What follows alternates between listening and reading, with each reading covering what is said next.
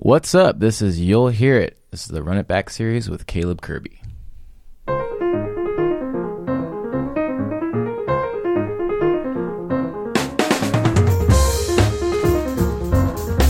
All right, I'm so excited for today's lesson, or series of lessons. So the clips I've got today are from 3 different episodes, all about note application. Now, I usually try to keep it a little bit more broad for these kind of best of Run It Back series type episodes. But this one I think is just going to be a really interesting journey. So, note application, this first clip that's coming up here is going to be all about how to apply scales and how to work with modes. And are we thinking about that in real time when we play, or are we just kind of getting used to the sound of certain scales and modes and applying certain shapes? I think Adam and Peter do an amazing job of describing like the difference between what you think about when you practice versus what you do in real time. Make an episode about the scale modes and their applications. Like, do you think of them about, I want this kind of vibe, so I'm gonna use this mode? Or do you let the chord changes guide you to which mode you have to use? Or I don't know, if you could just talk a bit about it. Thanks. Nice. Yeah, it's a good question. Yeah, it's a great question, and I think, so I think there's 2 parts that he's saying. You know, do we use the chord changes to guide to which scale to choose and then to make choices within that scale, I think, is part of it? Yep. Or do we go straight to what the scale is? And I would say both at different times, you know, depending upon the situation.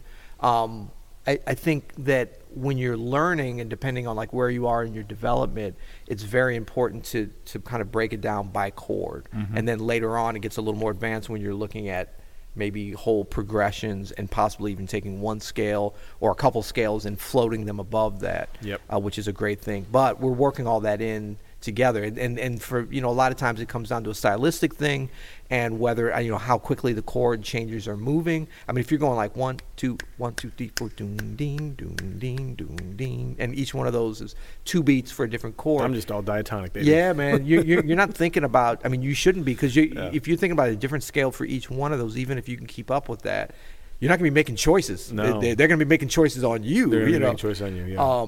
But you know, having said, I don't know, is that kind of the way you see it? No, or? This is a process. I think that's the important part. And if you don't know what scales go over what chords, or what your options are for scales over what chords, you have to learn that first as much as possible, so that you have the language, you know, because at a certain point, once you sort of get to a higher level, you're not thinking about that at all. Right. You're literally just thinking about the sound, the shape, the themes that you're working with. And you have all these options available to you for each chord. And you're not really even thinking about the chord, because you know that sound, that shape. You're literally just dealing with sounds at a certain point. Right. But you can't get those sounds unless you really do the work, practice running the scales over the chords, and understanding the differences between them, you know? Yeah. And I think that certain scales, there's the harmonic component to them, you know, that harmonic vibe that they reflect when you play them in certain ways, that is so important. Mm-hmm. You know, we always talk about not just running up and down scales, and we don't. But it doesn't mean we don't sometimes. I mean, I know that I will say over like a 5 chord that's extended maybe for a couple measures, that's like a big alteration, and say I'm using the altered scale over that. I may only play over that and do kind of scale fragments, maybe some shapes and things or whatever, but it almost becomes, the choices of how to do that become based upon how I want that tension to come out, which is really a harmonic thing, but I'm using, you know, melodic improvisation, you know, within that framework. So yeah, I'm not necessarily thinking C altered scale, but I am thinking of zones and shapes and things that fit into that. And that's a powerful thing. I almost think sometimes, especially in more traditional styles, and I don't mean like totally like beginnings of jazz ragtime traditional, I just mean more like, say you're playing a solo piano ballad of a standard, that when you get to certain chords, you almost have to do certain scales. Not necessarily one scale. You have choices, and I know we're talking about scale, note choices within scales, so you have several scales sometimes. But sometimes, depending on what you played before, you only have one really choice of scale. You set yourself up. Yeah. I mean, unless you're a genius. I mean, if you're like Herbie Hancock and you can come up with some other scale for another like non-chord tone. Inventing scales on the fly. Yeah. And I mean, we all do that and try to do that, of course. But I mean, how it sounds is important. And normally that's going to bring more tension in. And if you're doing that at the right time, then that becomes a good choice. But you're still within a scale area, and then you're making choices based on, I think, more melodic concepts as opposed to just technical scale. Yeah, I guess the answer to Mirkos's question is yes. Like, you are making choices about the modes, but you're not thinking about it like that, is what we're saying. You know, you're thinking about it in terms of a broader concept. Yeah. Now, when you practice this and you're a beginner, you're an intermediate player, you need to practice this thinking about the modes over the chords. Right. No one gets out of here without knowing a little bit of what notes sound good over what chords. That's exactly. That's what we do. You know? And that becomes a big part of the note choice, I think. Right. So you have the choices of the whole scale. But not all those are the right choice. Not all those, and not at that time. At that time. I mean, any one of them at some time. I mean, there's no like bad note for any situation. Right. But that's how did Miles Davis always pick the most magical note for every situation? You know what I mean? Like, he understood that. And look, the bottom line is, especially when you get into so-called modal playing and when there's a lot of space involved, you know, you're basically looking at the advanced level at the chromatic scale as being your choice at all times. Because you can figure out how to make that work. Yeah. You know. Okay, this next clip is all about 5-note voicings. Now, this is like a topic that I find extremely useful from this podcast because Adam and Peter are such good musicians, and they're really able to play and describe how they think about simple voicings and how to enhance like a beginner's guide towards chord composition and accompanying the melody and just playing, comping, whatever it may be. This is like some great information and sounds you can use when you're getting used to coming up with your own 5-note voicings. So what are some sort of, speaking of basic, what are some sort of beginner ones that people can jump on if they maybe don't know these voicings at all? Yeah, well, so I think that the ones that are all fourths or all fourths with the triad, kind of second or first inversion on top are the best, and that's going to be your so what voicings. So you're building up. Well, if we look at that one, you know, we're building up, looking at D Dorian, just all fourths with a major third on top. Starting at the root. Yeah, starting at the root. And, you know, the way you can think about it, I love, a lot of times people won't think about this as a triad because it's not root position. Mm-hmm. But in terms of the function and the sound of it and how we're going to be able to use it and even like kind of move it around, it's very much the triad's important. So what we're looking at is an F major triad, which of course is the relative major of the D minor. That's right. Where we're dealing. And the reason it's second inversion is just because. So what's great about this voicing too, you have D, G, C, F, A, like you said, is that's a D minor 7 you can use as in like the sort of Dorian sound, but you can also use it as a B flat major 13, right? If you put if the bass player is playing a B flat in the root. That sounds great. You could also use it as an E flat Lydian. You know, those shapes work so well for so many different kinds of chords. And actually, I think typically I kind of use this the most for that B flat major or for the F major. F major 6. F major 6. You know, 6/9. And then also because then you can get into sort of diatonic movement, even if it's not strictly moving. It's just, and basically it just means, say everything if you're on the B flat major, and we thought about like a Lydian sound. And we're just moving up stepwise. Beautiful. And then you can open it up with fourths. Nice. So all I've done is take that same voicing and then gone up to straight fourths. And then I'm moving diatonically, so I'm going to get some nice, you know, augmented fourths tritones in there. And these can also work over a straight major, but a lot of times they don't sound as good. So if I got... So you put in that natural 4. Yeah, that's a little weird. It's okay. It's all right. Actually sounds kind of good the more I play it.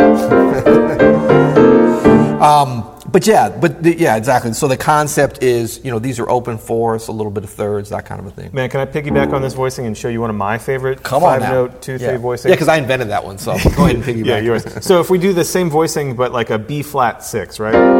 Yeah.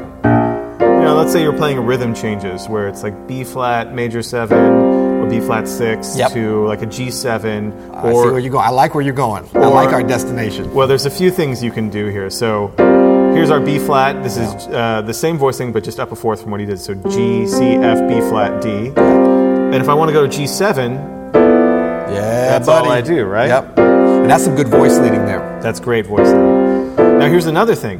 Let's say it's B diminished, like you're doing this thing. Yeah. You know? One voicing I love is, oh, by the way, that G7, that was F, B, E, A, D. Yeah, that's straight fourth. Starting on F, all white keys, fourths. Now, if I take this same G7 voicing, but I flat the 9, so I take that A. Yep. This is a great diminished voicing. This is B diminished, F diminished, D diminished. And look what's right in the middle of that. Check that out. I love this. Yeah. And you're just moving it chromatically up. And look what's in the middle of that. The 3 notes. Oh, an E triad. E triad. Second inversion again. You have that G7 flat 9 sound. Yep. And you're going to always get, I mean, not always, sometimes they don't work, but you're going to often get some great symmetry. So, I mean, that's the thing I like about the 5-note voicing. It's asymmetrical in terms of 2 and 3, of course, because we don't have 2.5 fingers in either hand. Yeah. But you get some nice setups for triads on top, bottom, or in the middle. So here, that's a very well-balanced chord. There's also other, if you want to go sharp 11. That's really good. I like it. Yeah.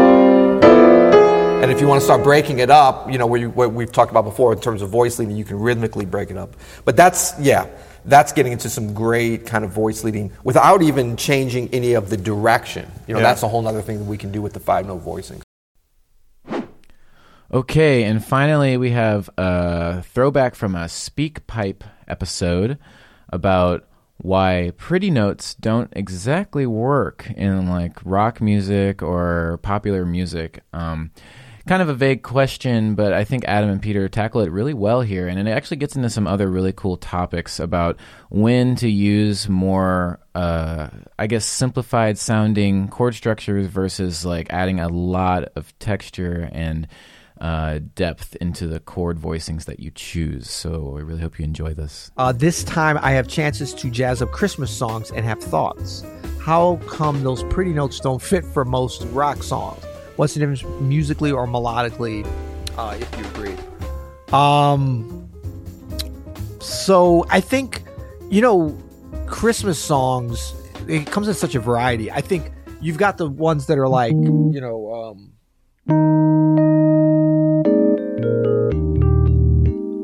Chestnuts, which to me is really just like a great standard. It's Mel Torme, right? Yeah, it is. Yeah.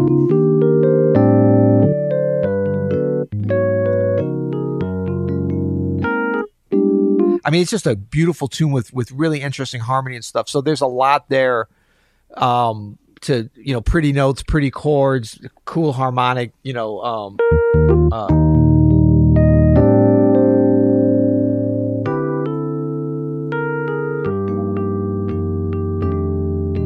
just like any other kind of standard where you've got these great opportunities to play interesting things around something that's set there. Whereas a lot of rock songs, I mean, look, we talk about rock songs, that's a big range there, but a lot of that, it's not giving you as much to use the same kind of a musical imagination we're talking about, right? There's like, you have to work so much harder to find that. And to me, it's not even so much about the complexity of the tune. If you were to do like,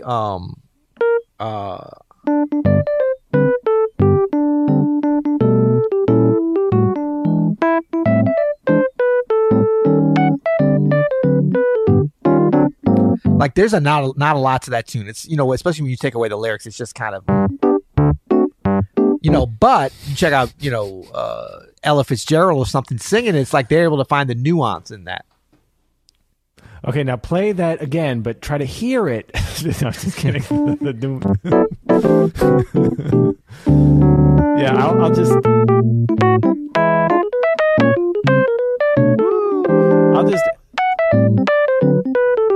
That's lovely. I'll just add here too, Noriko, that for the sound of a lot of rock tunes, 9ths and 13ths just don't fit. the sound of the tune. And that's totally cool. You know, if it's more of a triad based or even just seventh chords things based, you know, that's also a sound actually that you can, in a language amongst itself. I know, Peter, that like you've worked with our mutual friend Brian Owens a little bit. When I play like with his band, right, when it's like his stuff and it's straight in that soul music pocket, it's like he wants sevenths, but he doesn't want ninths. You know, exactly. Most of the time. Yeah. You know what I mean? And so you have to be aware of where those are appropriate and not. It's a whole other thing. And so pay attention sometimes to, you know, how thick your chords can be. You know, if you're playing. Yeah. I mean, if you talk about like, and I think Stevie Wonder's a great, when you get into like so-called pop music or rock music, is a great reference because his music and the way he's played it over the years, like really runs the gamut. So you've got like, you know,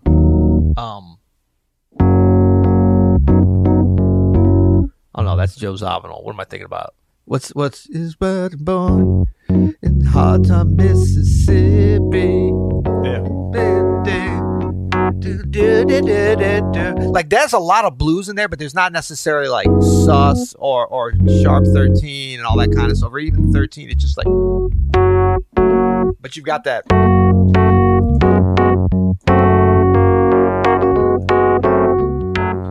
And like you can hear the way he phrases and sings it, but then something like, you